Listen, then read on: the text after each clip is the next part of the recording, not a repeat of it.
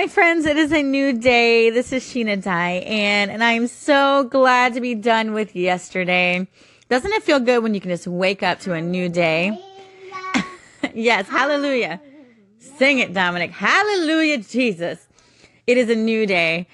And a new day. We had some trials and tribulations yesterday, and we're probably going to have some in the future, being that I am not able to undeal with some people. But you know what? God puts people in your life for a reason and puts trials and tribulations in your life for a reason. And so I just have to think positive about this and kind of move forward, because I can't let one person or two people or 10 people dictate my day. And if you guys listen to my Work at Home Mom channel, I did a quote from Eleanor Roosevelt over there. The channel is called WHAM Radio, WAHM Radio. And it is my favorite quote by Eleanor Roosevelt, which is, "No one can make you feel inferior without your consent." And I love that because it's so true. And I am so bad about letting people kind of make me feel inferior. So I really got to work on that. But anyway, enough about me. Let's get started with your daily dose of encouragement and read some Jesus Calling, because I need me some Jesus right now, y'all. She got that daily dose of encouragement for you and me. She's always got the best stories of friendship and family. Welcome to the sweetest station in all the land, Sheena Diane. Good morning, my friends. It is January 26th of 2018, and we are going to read Jesus Calling.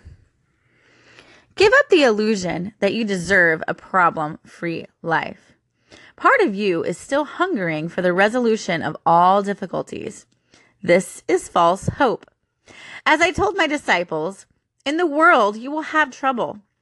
Link your hope not to problem solving in this life, but to the promise of an eternity of problem-free life in heaven.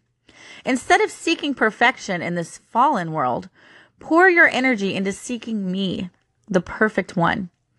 It is possible to enjoy me and glorify me in the midst of adverse circumstances. In fact, my light shines most brightly through believers who trust me in the dark. That kind of trust is supernatural, a production of my indwelling spirit. When things seem all wrong, trust me anyway. I am much less interested in right circumstances than in right responses to whatever comes your way. John 16:33. What do I tell you? I say it every time. These passages always speak to me. It is like God knows what's going on, and he is like, hey, girl, look, you're not going to have a problem-free life. Part of this life is about having problems. There's no such thing as a perfect life. This is false hope. Oh my gosh. I mean, isn't that just perfect for my situation that I've been going through? Like, seriously, it just speaks to me. I don't know. It makes me love God so much more to know that he is just watching over me and guiding me every step of the way, and using Jesus Calling book to speak to me, and using the Bible to speak to me. And that's what he does. He may not speak to us like a person standing next to us, but these are the ways that he speaks to us. And I mean, he is speaking loud and clear to me this morning.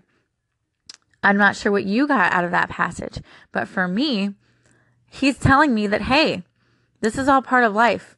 Don't dwell on this one person causing problems, because that's always going to happen. People are always going to cause problems. I mean, it's just this life. You're never going to be without problems.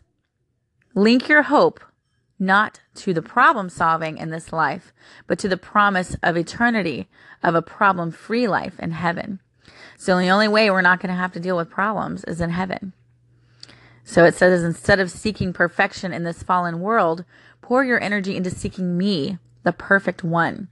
So he's basically saying, instead of pouring all my energy and anger into this one person and these stupid Girl Scout cookies, move that over and focus on him. Focus on the one.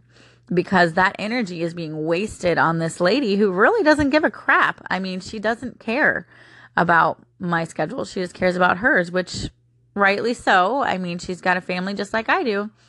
But unfortunately, I can't meet her on the days that she wants me to meet. I have other obligations. As she says to me, I have other obligations, so these are the only times that I can meet, but I can't meet her. I mean, I have speech class, we have Bible studies, and those take precedence over Girl Scouts. Same words she used when I said, can we meet on a certain other day? She says, my priorities take precedence over Girl Scouts. So when can we make that compromise? And that's been the problem. But anyway, I don't want to go back into detail with that drama, but I do feel God speaking to me in this passage. And he is talking, sorry, my son just walked in. And he is talking straight to my heart. It is possible to enjoy me and glorify me in the midst of adverse circumstances. In fact, my light shines most brightly through believers who trust me in the dark. That trust is supernatural. I just love him so much. Guys, I want to encourage you to just give into the Lord and don't worry about all of those things that are bringing you down. I mean, I know that I'm not one to speak because I have so many things going on that bring me, stress and bring me down. And it's just a part of life. And that's what God is saying in this passage. It's a part of life. It is not going to be perfect. Stop searching for this problem-free life. It is not going to happen.